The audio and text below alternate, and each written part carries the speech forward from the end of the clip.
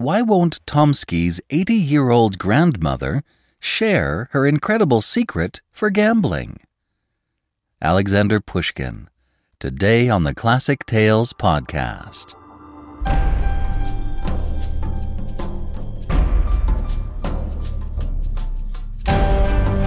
Welcome to the Classic Tales podcast. Thank you for listening.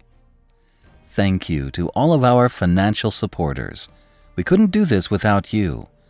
We really try to make your support worth your while.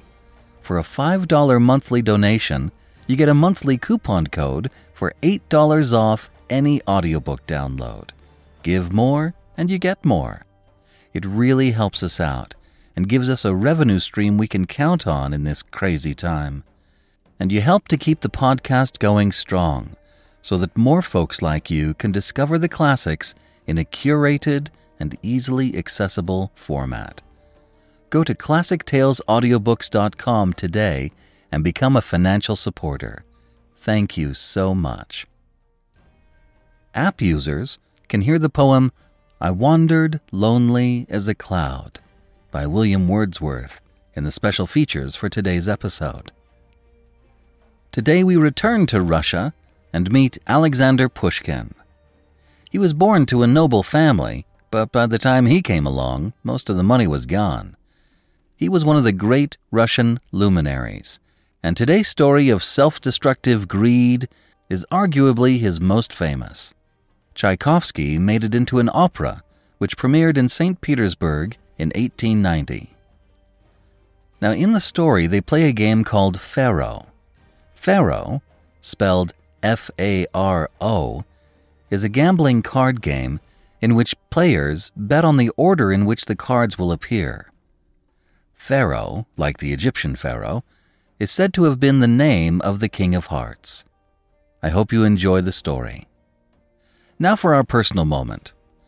Goldie has a performance at the Covey Center. You know, the 7 Habits of Highly Effective People guy?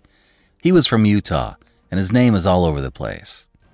Anyway, the performance is a revue where her musical dance theater troupe performs a medley of songs from Disney's Aladdin. Normally, like last year when they did this was a one-night event, but with COVID, they're selling only a third of the seats and doing 3 performances, so it's safe for everybody. Families are only allowed to buy 2 tickets per performance. Her MDT place has really been on the ball, too. All the kids and instructors have been wearing masks and distancing this whole time, and they check the kids' temperature before every rehearsal, like we're used to now. So it will be nice to get out again, in a way. Anyway, that's our personal moment. And now, The Queen of Spades by Alexander Pushkin.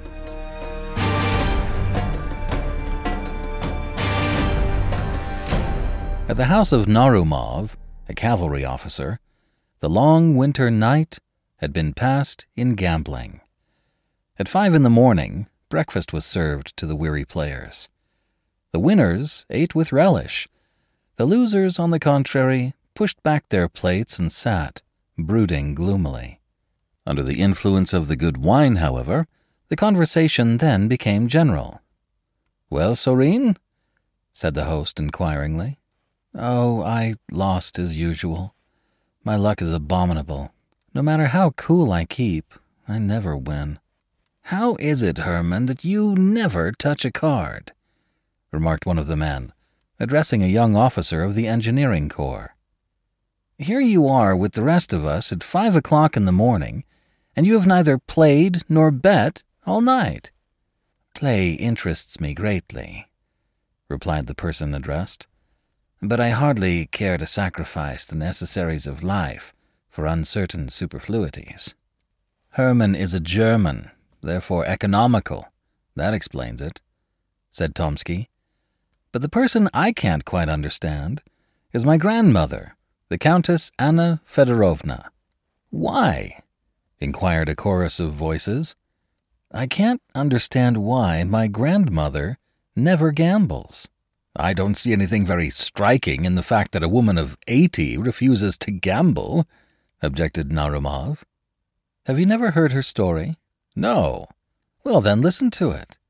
To begin with, 60 years ago, my grandmother went to Paris, where she was all the fashion. People crowded each other in the streets to get a chance to see the Muscovite Venus, as she was called. All the great ladies played Pharaoh then. On one occasion, while playing with the Duke of Orleans, she lost an enormous sum. She told her husband of the debt, but he refused outright to pay it. Nothing could induce him to change his mind on the subject, and grandmother was at her wits' ends. Finally, she remembered a friend of hers, Count Saint-Germain. You must have heard of him, as many wonderful stories have been told about him. He is said to have discovered the elixir of life, the philosopher's stone, and many other equally marvelous things. He had money at his disposal, and my grandmother knew it. She sent him a note asking him to come to see her. He obeyed her summons and found her in great distress. She painted the cruelty of her husband in the darkest colors, and ended by telling the Count that she depended upon his friendship and generosity. "I could lend you the money," replied the Count, after a moment of thoughtfulness, "but I know that you would not enjoy a moment's rest until you had returned it. It would only add to your embarrassment. There is another way of freeing yourself." "But I have no money at all," insisted my grandmother. "There is no need of money. Listen to me." The Count then told her a secret, which any of us would give a good deal to know. The young gamesters were all attention. Tomsky lit his pipe, took a few whiffs, then continued. The next evening, grandmother appeared at Versailles at the Queen's gaming table. The Duke of Orleans was the dealer. Grandmother made some excuse for not having brought any money and began to punt. She chose 3 cards in succession, again and again, winning every time, and was soon out of debt. "A fable," remarked Hermann. "Perhaps the cards were marked." "I hardly think so," replied Tomsky with an air of importance. "So you have a grandmother who knows 3 winning cards, and you haven't found out the magic secret?" "I must say I have not. She had 4 sons, one of them being my father, all of whom were devoted to play. She never told the secret to one of them. But my uncle told me this much, on his word of honor. Choplitsky, who died in poverty after having squandered millions, lost at one time, at play, nearly 300,000 rubles. He was desperate, and grandmother took pity on him. She told him the 3 cards, making him swear never to use them again. He returned to the game, staked 50,000 rubles on each card, and came out ahead after paying his debts. As day was dawning, the party now broke up, each one draining his glass and taking his leave. The Countess Anna Fedorovna was seated before her mirror in her dressing room. 3 women were assisting at her toilet. The old countess no longer made the slightest pretensions to beauty, but she still clung to all the habits of her youth, and spent as much time at her toilet as she had done 60 years before. At the window, a young girl, her ward, sat at her needlework. "Good afternoon, grandmother," cried a young officer who had just entered the room. "I have come to ask a favor of you." "What, Pavel?" "I want to be allowed to present one of my friends to you, and to take you to the ball on Tuesday night." "Take me to the ball and present him to me there." After a few more remarks, the officer walked up to the window where Lizaveta Ivanovna sat. "Whom do you wish to present?" asked the girl. "Narumov. Do you know him?" "No. Is he a soldier?" "Yes." "An engineer?" "No. Why do you ask?" The girl smiled and made no reply. Pavel Tomsky took his leave, and, left to herself, Lizaveta glanced out of the window. Soon a young officer appeared at the corner of the street. The girl blushed and bent her head low over her canvas. This appearance of the officer had become a daily occurrence. The man was totally unknown to her, and as she was not accustomed to coquetting with the soldiers she saw on the street, she hardly knew how to explain his presence. His persistence finally roused an interest entirely strange to her. One day, she even ventured to smile upon her admirer, for such he seemed to be. The reader need hardly be told that the officer was no other than Hermann, the would-be gambler, whose imagination had been strongly excited by the story told by Tomsky of the 3 magic cards. Ah, he thought, if the old countess would only reveal the secret to me, why not try to win her goodwill and appeal to her sympathy? With this idea in mind, he took up his daily station before the house, watching the pretty face at the window, and trusting to fate to bring about the desired acquaintance. One day, as Lizaveta was standing on the pavement, about to enter the carriage after the countess, she felt herself jostled, and a note was thrust into her hand. Turning, she saw the young officer at her elbow. As quick as thought, she put the note in her glove and entered the carriage. On her return from the drive, she hastened to her chamber to read the missive, in a state of excitement mingled with fear. It was a tender and respectful declaration of affection, copied word for word from a German novel.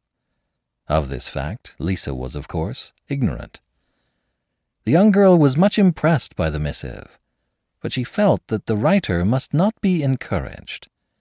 She therefore wrote a few lines of explanation, and at the first opportunity dropped it, with the letter, out of the window. The officer hastily crossed the street, picked up the papers, and entered a shop to read them. In no wise daunted by this rebuff, he found the opportunity to send her another note in a few days. He received no reply, but evidently understanding the female heart, he persevered, begging for an interview. He was rewarded at last by the following: "Tonight we go to the ambassador's ball. We shall remain until 2 o'clock. I can arrange for a meeting in this way.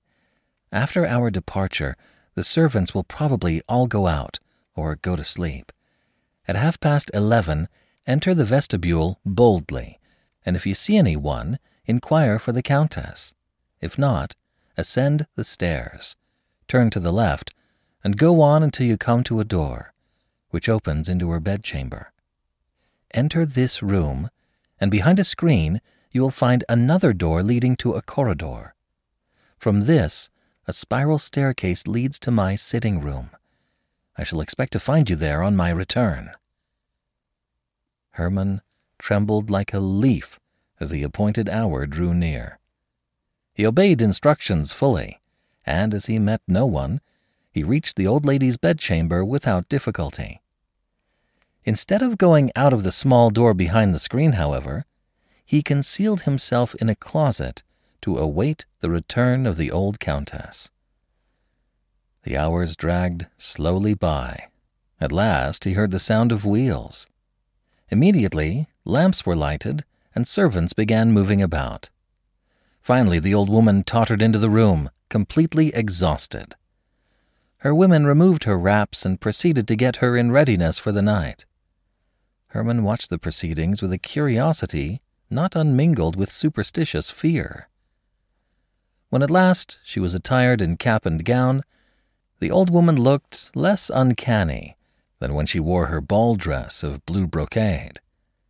She sat down in an easy chair beside a table, as she was in the habit of doing before retiring, and her women withdrew. As the old lady sat swaying to and fro, seemingly oblivious to her surroundings, Hermann crept out of his hiding place. At the slight noise, the old woman opened her eyes and gazed at the intruder with a half-dazed expression. "Have no fear, I beg of you," said Hermann in a calm voice. "I have not come to harm you, but to ask a favor of you instead." The countess looked at him in silence, seemingly without comprehending him. Hermann thought she might be deaf, so he put his lips close to her ear and repeated his remark. The listener remained perfectly mute. "You could make my fortune without its costing you anything," pleaded the young man. "Only tell me the 3 cards which are sure to win, and—" Herman paused as the old woman opened her lips as if about to speak. "It was only a jest. I swear to you, it was only a jest," came from the withered lips. "There was no jesting about it. Remember Chaplinsky, who, thanks to you, was able to pay his debts." An expression of interior agitation passed over the face of the old woman. Then she relapsed into her former apathy. "Will you tell me the names of the magic cards or not?" asked Herman after a pause. There was no reply. The young man then drew a pistol from his pocket, exclaiming, "You old witch, I'll force you to tell me!" At the sight of the weapon, the Countess gave a second sign of life. She threw back her head and put out her hands as if to protect herself. Then they dropped, and she sat motionless. Herman grasped her arm roughly and was about to renew his threats when he saw that she was dead. Seated in her room, still in her ball dress, Lizaveta gave herself up to her reflections. She had expected to find the young officer there, but she felt relieved to see that he was not. Strangely enough, that very night at the ball, Tomsky had rallied her about her preference for the young officer, assuring her that he knew more than she supposed he did. "Of whom are you speaking?" she had asked in alarm, fearing her adventure had been discovered. "Of the remarkable man," was the reply. "His name is Herman." Lisa made no reply. "This Herman," continued Tomsky, "is a romantic character. He has the profile of a Napoleon and the heart of a Mephistopheles. It is said he has at least 3 crimes on his conscience. But how pale you are!" "It is only a slight headache. But why do you talk to me of this Herman?" "Because I believe he has serious intentions concerning you." "Where has he seen me?" "At church, perhaps, or on the street." The conversation was interrupted at this point, to the great regret of the young girl. The words of Tomsky made a deep impression upon her, and she realized how imprudently she had acted. She was thinking of all this, and a great deal more, when the door of her apartment suddenly opened, and Herman stood before her. She drew back at sight of him, trembling violently. "Where have you been?" she asked in a frightened whisper. "In the bedchamber of the Countess. She is dead," was the calm reply. "My God! What are you saying?" cried the girl. "Furthermore, I believe that I was the cause of her death." The words of Tomsky flashed through Lisa's mind. Herman sat down and told her all. She listened with a feeling of terror and disgust. So those passionate letters, that audacious pursuit, were not the result of tenderness and love. It was money that he desired. The poor girl felt that she had, in a sense, been an accomplice in the death of her benefactress. She began to weep bitterly. Herman regarded her in silence. "You are a monster," exclaimed Lisa, drying her eyes. "I didn't intend to kill her. The pistol was not even loaded." "How are you going to get out of the house?" inquired Lisa. "It is nearly daylight. I intended to show you the way to a secret staircase while the Countess was asleep, as we would have to cross her chamber. Now I am afraid to do so." "Direct me, and I will find the way alone," replied Herman. She gave him minute instructions and a key with which to open the street door. The young man pressed the cold, inert hand, then went out. The death of the Countess had surprised no one, as it had long been expected. Her funeral was attended by everyone of note in the vicinity. Herman mingled with the throng, without attracting any especial attention. After all the friends had taken their last look at the dead face, the young man approached the bier. He prostrated himself on the cold floor and remained motionless for a long time. He rose at last with a face almost as pale as that of the corpse itself, and went up the steps to look into the casket. As he looked down, it seemed to him that the rigid face returned his glance mockingly, closing one eye. He turned abruptly away, made a false step, and fell to the floor. He was picked up, and at the same moment Lizaveta was carried out in a faint. Hermann did not recover his usual composure during the entire day. He dined alone at an out-of-the-way restaurant and drank a great deal in the hope of stifling his emotion. The wine only served to stimulate his imagination. He returned home and threw himself down on his bed without undressing. During the night, he awoke with a start. The moon shone into his chamber, making everything plainly visible. Someone looked in at the window, then quickly disappeared. He paid no attention to this, but soon he heard the vestibule door open. He thought it was his orderly, returning late, drunk as usual. The step was an unfamiliar one, and he heard the shuffling sound of loose slippers. The door of his room opened, and a woman in white entered.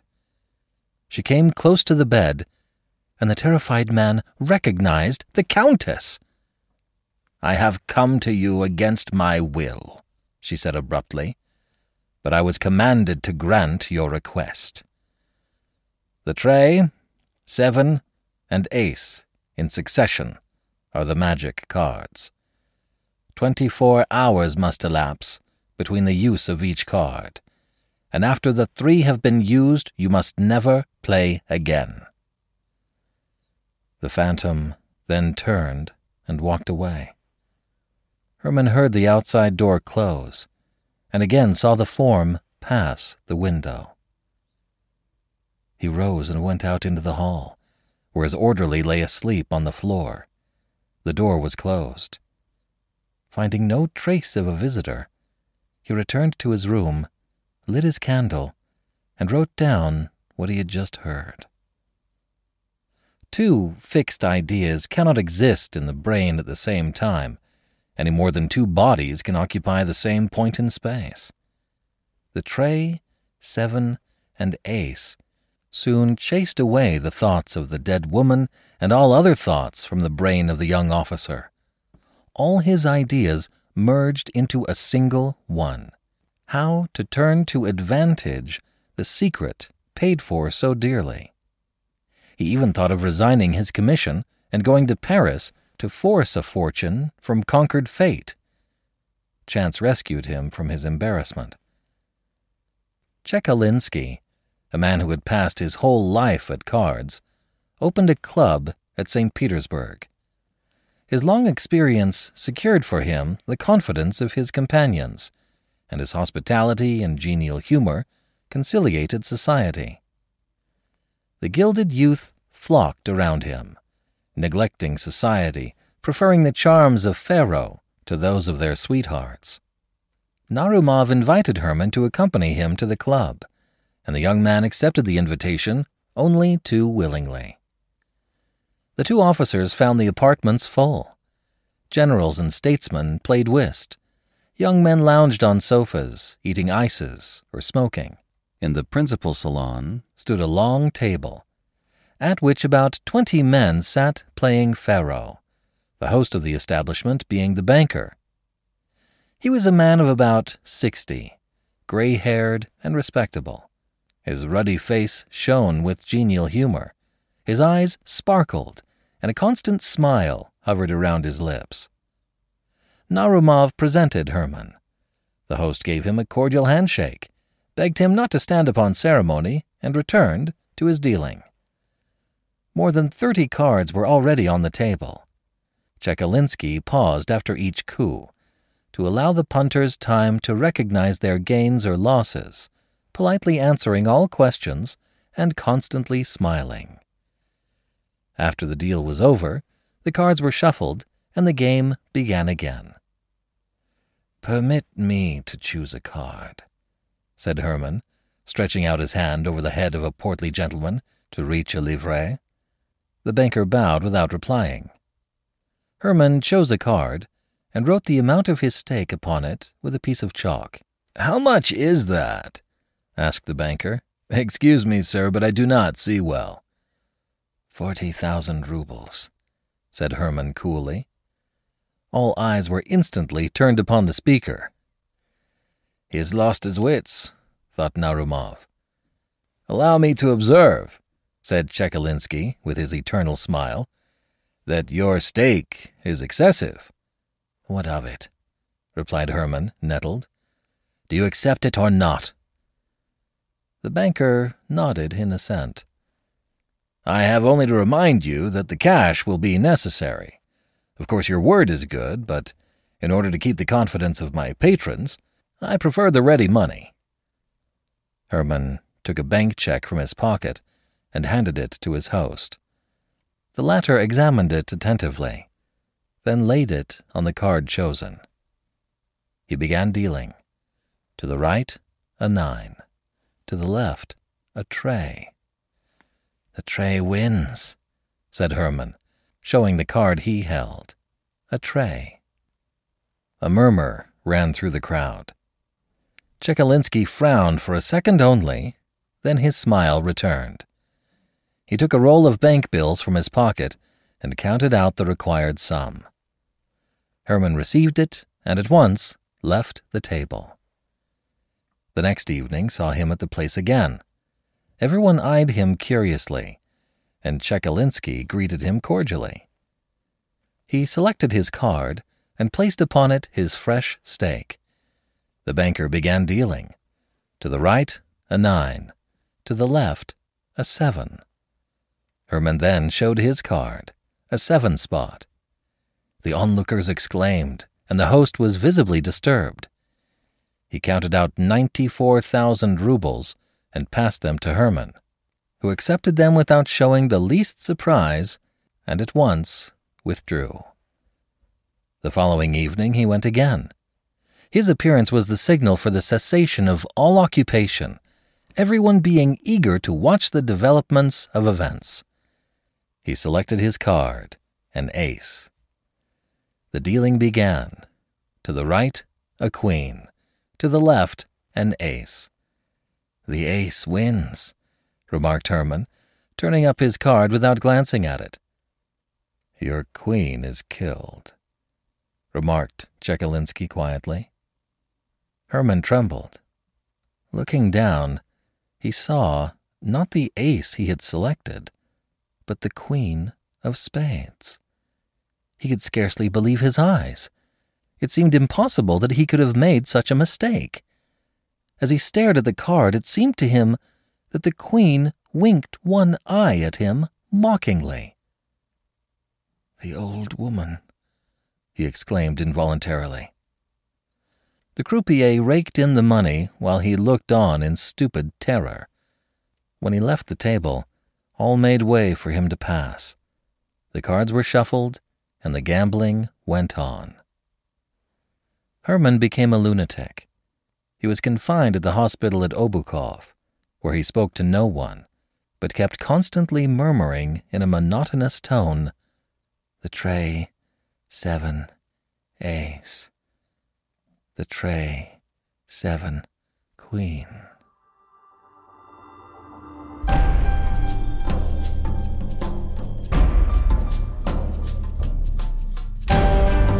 This is B.J. Harrison. I hope you've enjoyed this unabridged production of The Queen of Spades by Alexander Pushkin. If you have enjoyed this book, please visit our website at classictalesaudiobooks.com and sign up to be a financial supporter. Donate $5 a month and get a monthly coupon code for $8 off any audiobook. Thank you so much. Thank you for joining me today and allowing classic literature to awaken your better self. Please join me every week, and we'll rediscover the greatest stories ever put to paper.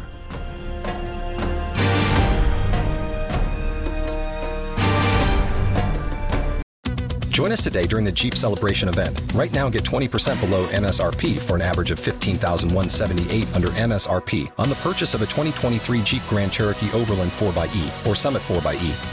Not compatible with lease offers or with any other consumer incentive offers. $15,178 average based on 20% below average MSRP from all 2023 Grand Cherokee Overland 4xE and Summit 4xE models in dealer stock. Residency restrictions apply. Take retail delivery from dealer stock by 4/1. Jeep is a registered trademark.